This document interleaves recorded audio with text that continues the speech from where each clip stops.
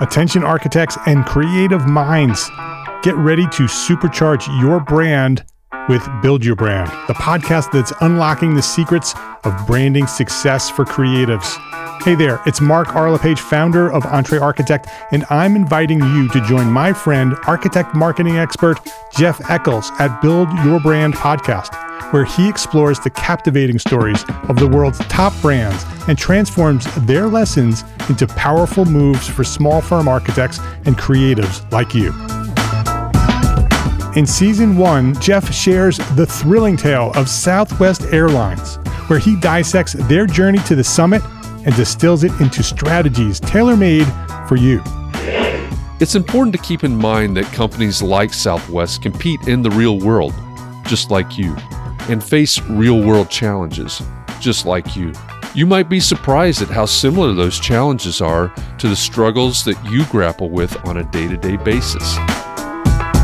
Don't miss out on your blueprint for success. Subscribe, tune in, and let's build your brand together. You may have noticed that the very best brands in the world are also known for having somewhat unique corporate cultures. That's often the glue that holds everything together when they encounter those rough spots. We don't do it because it inconveniences the passengers to whom we are primarily dedicated, the short haul, frequent flyer. Follow the link in the show notes to subscribe to Build Your Brand today. Remember, no matter the size, the journey's the same. Your brand's journey to the top starts here.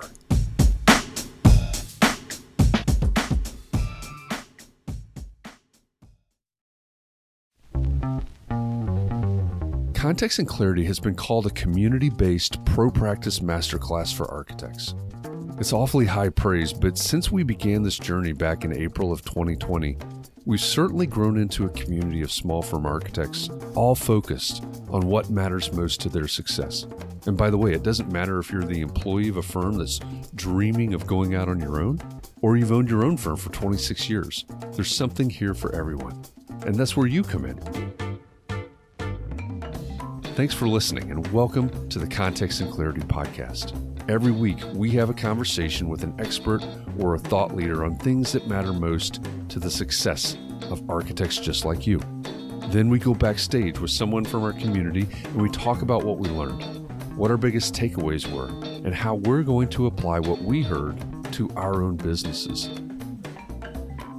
In this episode, we talked with Joyce Marder. Joyce is an entrepreneur, a psychotherapist, an author, and also a keynote speaker for the upcoming Entre Architect Community Annual Meeting. Her book is called The Financial Mindset Fix, and Joyce really fit the bill for the person that we've been looking for quite a while. It seems like maybe it's been at least a year that our team has been talking about finding someone to talk to us about financial mindsets. During our conversation, I mentioned that when I started listening to Joyce's book, I got into chapter 1 and I said, probably out loud to no one else in the car, that I really needed this book. We all carry baggage. Joyce would call them mindsets. We carry baggage that we pick up from our upbringing, our environment, things that happen to us along the way, and those things affect how we think about how much we should make, how much we should charge our clients, what we should do with our money, and on and on and on. I do want to point out two things, though, before we get into this conversation. The first is that you may think that the idea of fixing money mindsets is some sort of woo-woo. If I think positive about everything, it's going to fix everything. That's not what we're talking about here. Another, dare I say, mindset that I see that crops up over and over is the idea that abundance or prosperity is about greed and excess. That's also not what we're talking about here. So I hope that if either of these thoughts popped into your head when you heard about this episode, I hope that you'll keep an open mind as you listen in. Catherine McPhail joined me once again for both the conversation with Joyce Marder and backstage afterward. Catherine is my co-host, and she's an architect and a podcaster in Fairhaven, Massachusetts. In addition to Context and Clarity, Catherine hosts Talking Home Renovations with the House Maven, and she's the CEO of Demios Architects. As always, I'm looking forward to talking about our takeaways from this conversation, so let's go backstage and listen in as Catherine and I talk about our conversation with Joyce Marter, psychotherapist and author of The Financial Mindset Fix.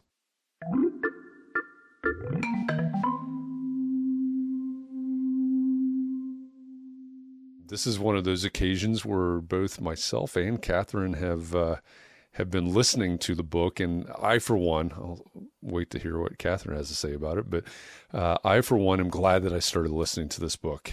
I think I said as we were talking with Joyce that I got into chapter 1 and said I needed chapter 1.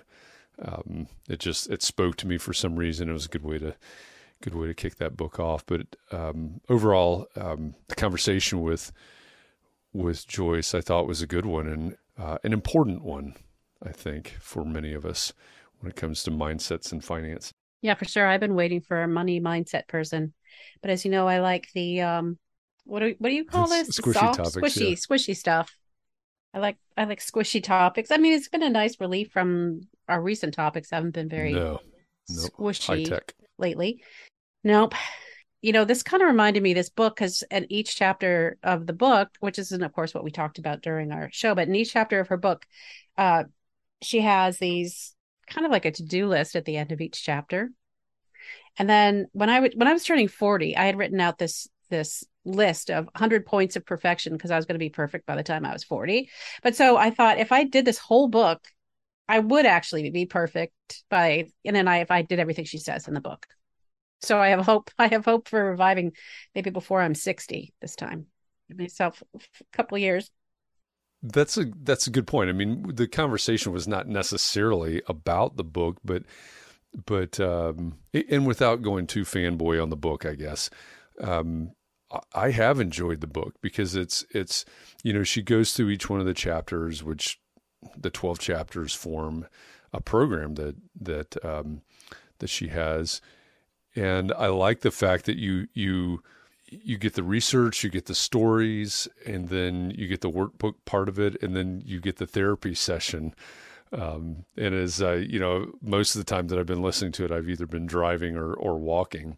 I'm listening to it, and then we get to that therapy session, and I'm just walking along or driving along with picturing myself in a therapy session with Joyce, and I think it's it is squishy. It's definitely squishy, but like you said, I mean, we as a team, as a Context and Clarity team, you and I and Mark have been talking for a while about finding the right person to talk about financial mindsets or mindsets as they affect our finances, I guess. And I think Joyce was the right person for that. I know, again, squishy topic. I know there are some people that in the community that may have had the impression or may have come into this thinking, oh, this is really woo-woo or, their version of squishy. It's in fact, we got a question about that yesterday. Well, is it as simple as just thinking differently? But there's a lot more, there's science to it. There's research to it. There's all of the psychology behind it, but there's more to it than just simply, oh, I'm going to change the way I think, and this is going to change everything for me. Has a whole list of all these different aspects of your life where things could be off, like holding on to resentments and any kind of old money feelings that you might have from people who raised you or when you were in high school or whatever other. There's so much that has an impact on what we think about money and billing, being wealthy, but mostly to me, this is taking care of yourself. This book is about taking care of yourself and being kind of cognizant of everything that you're thinking and doing and, trying to change the way you think to a more healthy, compassionate way towards others and yourself. As I was listening to the book, and then yesterday, we're recording this the day after this time, as we were talking with Joyce, one of the things that struck me, thinking about the baggage, right, the resentment, I think is the way you put it a minute ago. I was thinking back not only to my childhood, because like you said, we learn things from, Joyce says, from our family of origin, our experiences and the context. And then I started thinking about, I guess, my professional life. And one of the things that I immediately go to is 2008, 2009, when the economy was collapsing and firms were going out of business and people were losing jobs. And, I remember vividly the day sitting there in our office and having a conversation that culminated in all of us taking 25% pay cuts, and the damage that inflicts. And then fast forward to some other events throughout my career, and just listening to Joyce either on the book or in the conversation yesterday, and going, yeah, I've got some baggage. I've got some mindsets and some things that affect the way that I think about invoicing, the way that I think about my fees, the way that I think about risk. What if I hired somebody to help me with this, these types of things. And, that's part, not all, but that's part of what she's talking about. It's, where she basically says, we've got to accept that these things happened, of course. But how do we get to the point where that's not holding us back, right? That's our responsibility to say, okay, this happened. This doesn't define me. Now I've got to find a way to move forward. And to me, that's kind of the seed of what she's talking about. Is we all go through stuff. And if I said this yesterday, I don't know if I got the ages or dates right, but if you're of a certain age, you experienced some economic downturns. A lot of us have experienced several economic downturns, and that happens. That's part of life. Things happen, but I guess her point is those things don't define us. They're things that happened, things that we experienced. So how do we, I don't know if shed those things is the right way to say it, but how do we address those in a healthy way and then find a healthy, progressive way forward? Well, it's all tied up in personal and professional experiences that we've had, and just the way she's talking about having a codependent personality. And if you have any threads of codependency, she said that it'll be harder to, guilt will get in our way in terms of like not just caring for people, but then charging them. So we have to be just aware of it. And I think awareness is a good place to begin with why we may feel the way we feel. One thing she said that I thought was interesting is that she said successful entrepreneurs look around the barriers instead of just seeing barriers and not able to go. Yeah, I don't know. It's just what I needed to read right now, I think. Well, you mentioned the codependent personalities, and so I found it fascinating and somewhat coincidental, I suppose, that Joyce identified that she has a codependent personality, so she has to be careful, and she's in a caretaking profession as a therapist. And I thought that was a great parallel to many people in our profession and in our community. She talked about the way that it manifests itself a lot of times is basically trying to help other people at our own detriment sometimes. And I see that so much like I said, throughout the community and throughout the profession where, and I do this all the time too. It's, I'll go out of my way to help somebody do this, that, and the other without charging them or charging them very little or, only charging them for this, that, or the other. And she said, it's dangerous. That's the danger of that approach and that personality is that not only do you have a responsibility to yourselves, but to your employees and your employees' families and possibly your family and, any sort of goals. If you want to be contribute to any sort of cause or be a philanthropist or any of those things, that it's important for us to find that abundance. And it's And it's not about greed. She made that very clear in the book and yesterday as well, that she's not talking about being greedy or having things in excess or any of those things that some of us associate with people that have money. Right. Unfairly, I would say, because the more money you have, the more you can help the causes that you believe in a lot of ways. So yeah, it does. But there are all sorts of expressions having to do with being like, filthy rich and all these negative connotations along with being wealthy that we all grew up with and hear all the time. So we have that connotation of being like kind of a little greasy or something, not 100% nice. But she was talking about how being, having a depressive mindset or being anxious and negative, how that would impair your finances. So the mental health angle of it, and she was saying everybody has mental health issues of some kind, but getting working on those issues will help with your financial mindset. When someone asked, do the finances impact your mindset, or do the mindset impact your finances? And I think it goes both ways.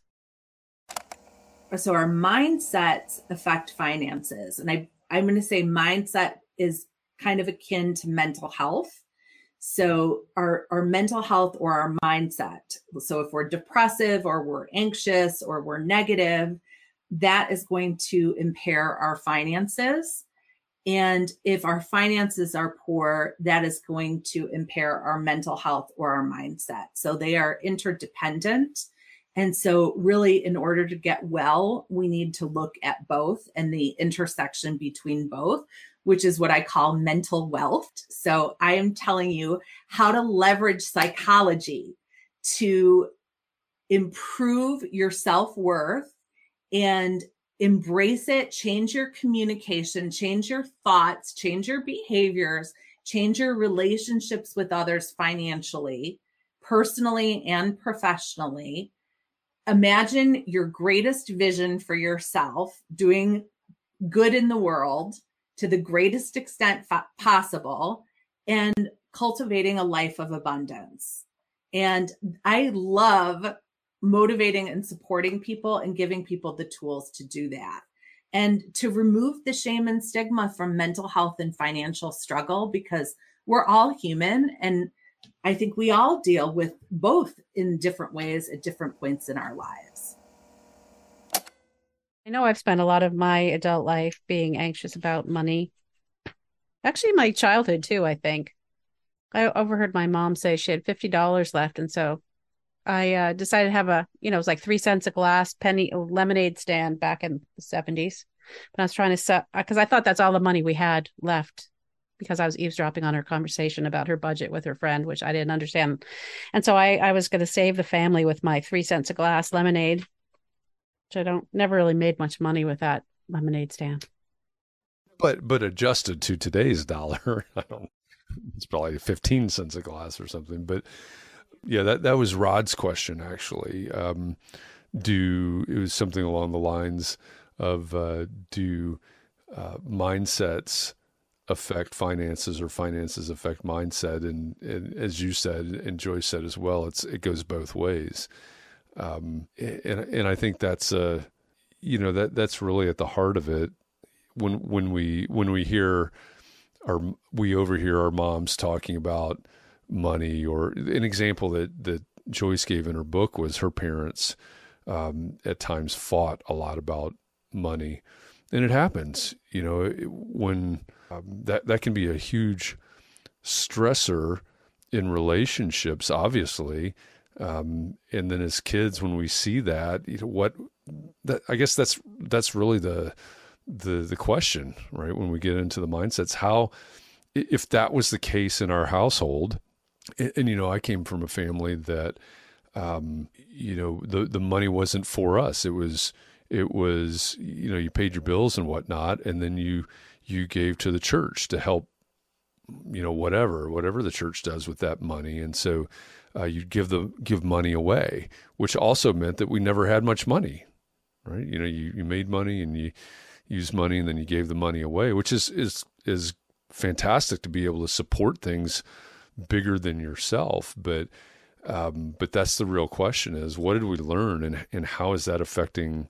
Or the big question for this conversation: how does that affect the way that we do business? And I can look at that and say, the way that happened, or the way that we looked at that when I was a kid, was that having a lot of money was not necessarily a good thing, because maybe you weren't giving enough.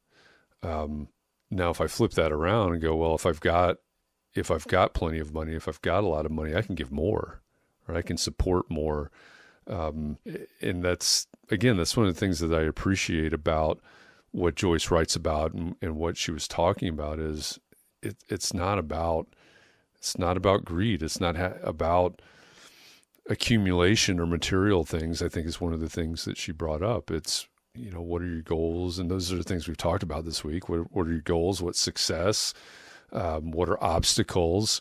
And you said something a few minutes ago about it, about how we treat ourselves, or how we care for ourselves, or something like that. I think that's right on. It's, what am I beating myself up over? What's the effect of that? And how do I need to change that going forward? And who else does that affect? It's probably the bigger question. What about our own kids who are watching how we're dealing with money? Yeah, and some interesting lessons over here. I've always had a hard time sending invoices. And in fact, we're 7 days into this month, and I haven't sent any yet. Every single time, even though I've been doing it for 25 years, I still, every single month, I have to kind of make myself push the send button. I just feel bad sending invoices to people, whereas I should be welcoming the money and thanking the money as it comes in, or having some other kind of mindset. Because then I can do stuff like support scholarships that I want to support, or, people cleaning up the ocean out here or something. I can give them money, but I don't always see it that way. I'm going to tell you a story, and let me ask you if you've ever done anything like this. A lot of my work over the years, since I went out on my own, has been around the marketing, business development, branding arena. And many, many times, not all the time, but many times it's in the AEC world, and a lot of it architecture world.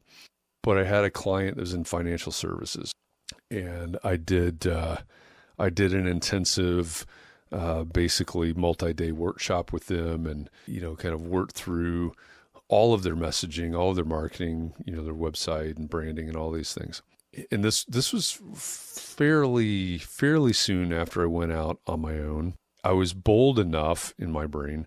I was bold enough to really put myself out there and charge them what I thought was a pretty high fee. And then when I got through with everything, I needed to put together the final deliverable, and it took me a little longer than planned on that, which I think then opened the door for some negative head talk, and I started to feel less confident about the work that I did and the value of it. And eventually, I sent them the deliverable, and I got to the point where I felt so bad about it, I never invoiced them. That's a sad story, Jeff. I can relate to that. Absolutely. And I look back on that now. In fact, I saw they went, so kudos to them. They went live on Twitter's version of Clubhouse. I think it was yesterday. I got the notification. I still follow them. And they are an extremely successful financial services firm. And that's not all because of my work. It's obviously it's their work. But I look at that and I go, hopefully this relates to architects, because I think a lot of times we undervalue what we do. And I did in that moment. Who knows what the total value of that work was. And just because of my own, whatever was going on in my head, I end up not invoicing them, which means that I left obviously thousands of dollars on the table, nice donation. And you did a lot of work. Yeah, absolutely. lost revenue, lost testimonial, all of these types of things. I suspect that happens more than we'd like to think about, but just an example of some of this stuff that we do.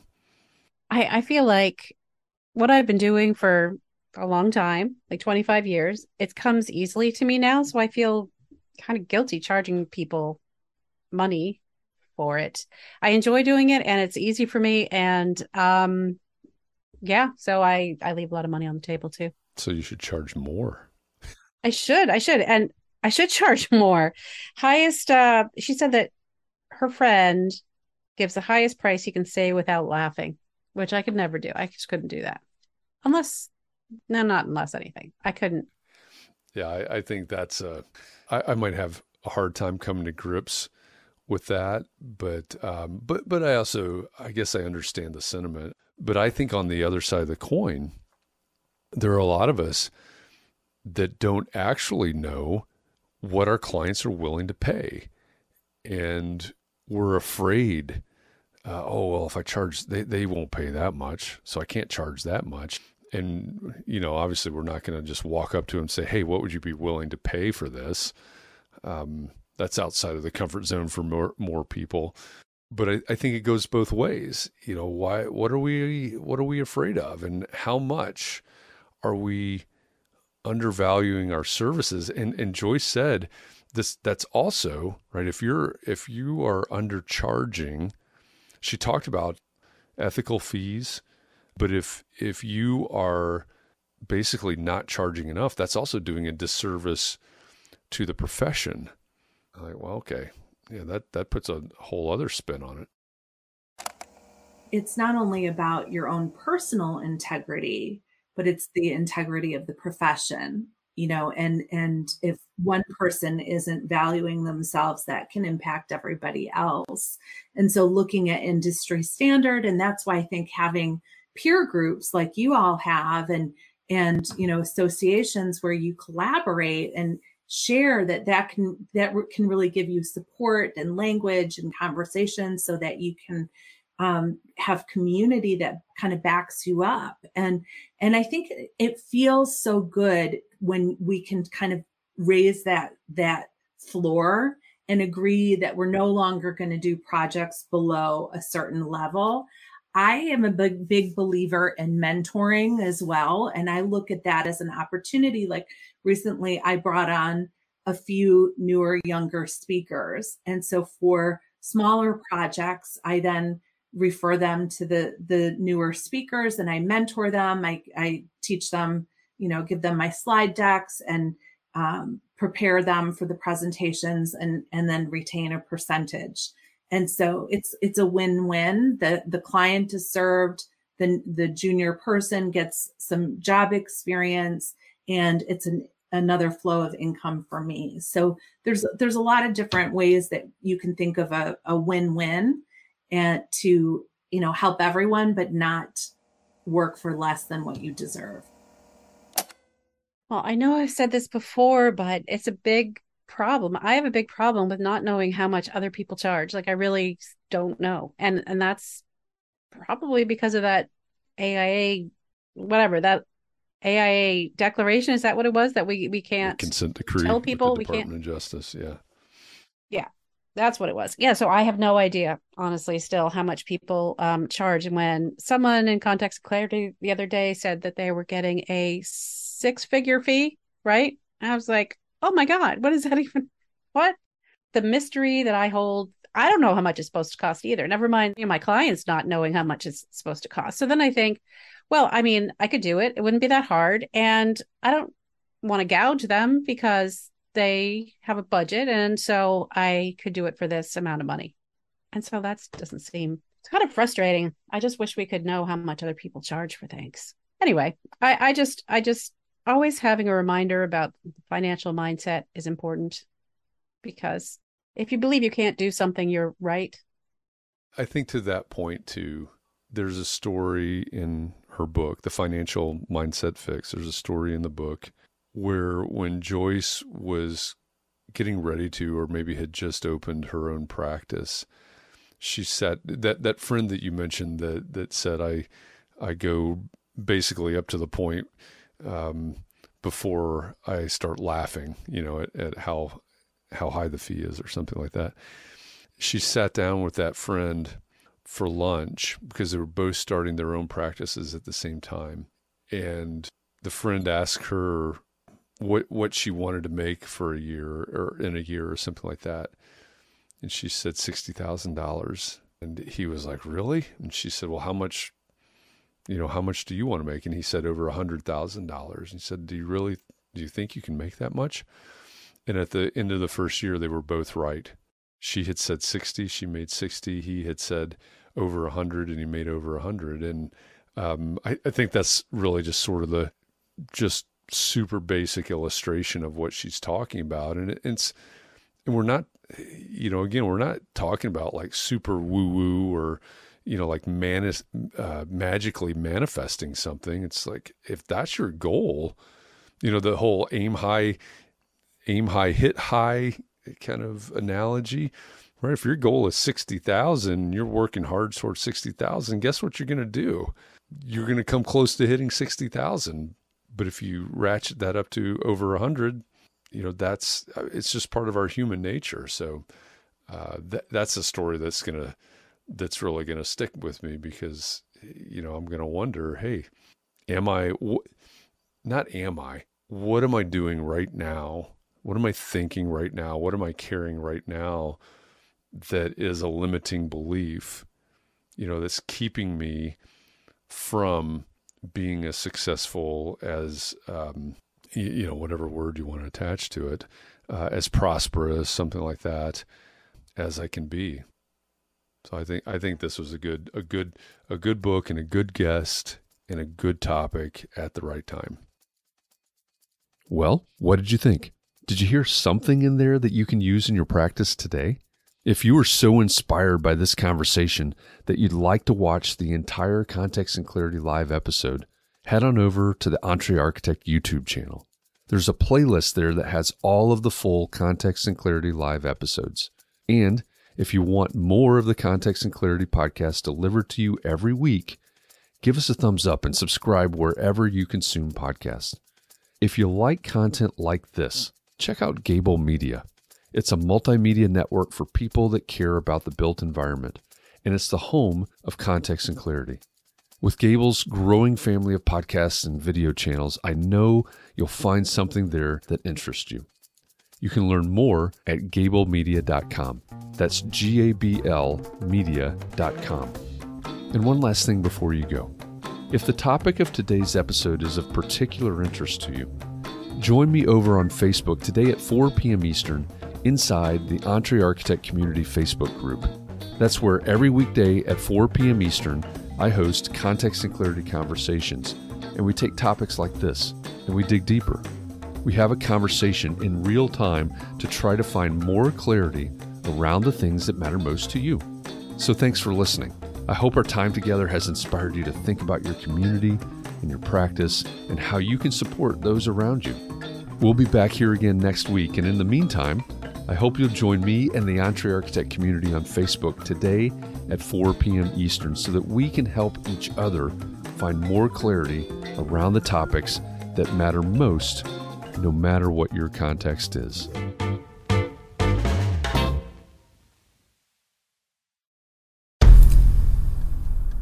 I've mentioned it to my family, but in terms of telling people like, oh yeah, we're doing this, I'm looking for projects, you got anything? I'm not there yet because it scares the out of me. Dreaming of launching your own architecture firm?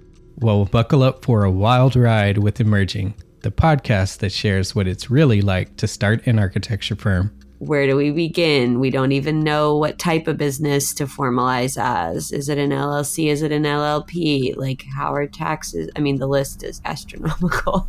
Season 1 featured founders Jeffrey, Lexi, and Chris, owners of Level Studio Architecture, are your fearless guides on this unfiltered journey from napkin sketches to a thriving studio. One evening, stumbled into one last dive, we sat at the bar and pondered our postgraduate futures. Amidst the conversation, a napkin became the canvas for our aspirations, sketching plans and milestones, sealing our heartfelt commitment and shared dreams. in drawing down dreams on a napkin collectively, that then, you know, in your head, you've rooted like, oh, I'm connected to these people, like long term. The process of starting an architecture practice brims with excitement and challenges, demanding meticulous planning, flawless execution, and unyielding resilience. I kind of hate the term because it's so overly used, but I think everybody knows imposter syndrome. And I think it's so real to this day. I don't know if it's with everybody, but with me, I'm always questioning, like, us? Can we do this? Are we ready to do this? Are we prepared? Can we do it? Did we just decide a name? We did it, guys. Oh my One God. that came out of nowhere. Woo! It came out of nowhere. I liked it. I saw it. Ready to turn your aspirations into reality? Follow the link in the show notes to subscribe to Emerging and chart your own path to architectural success.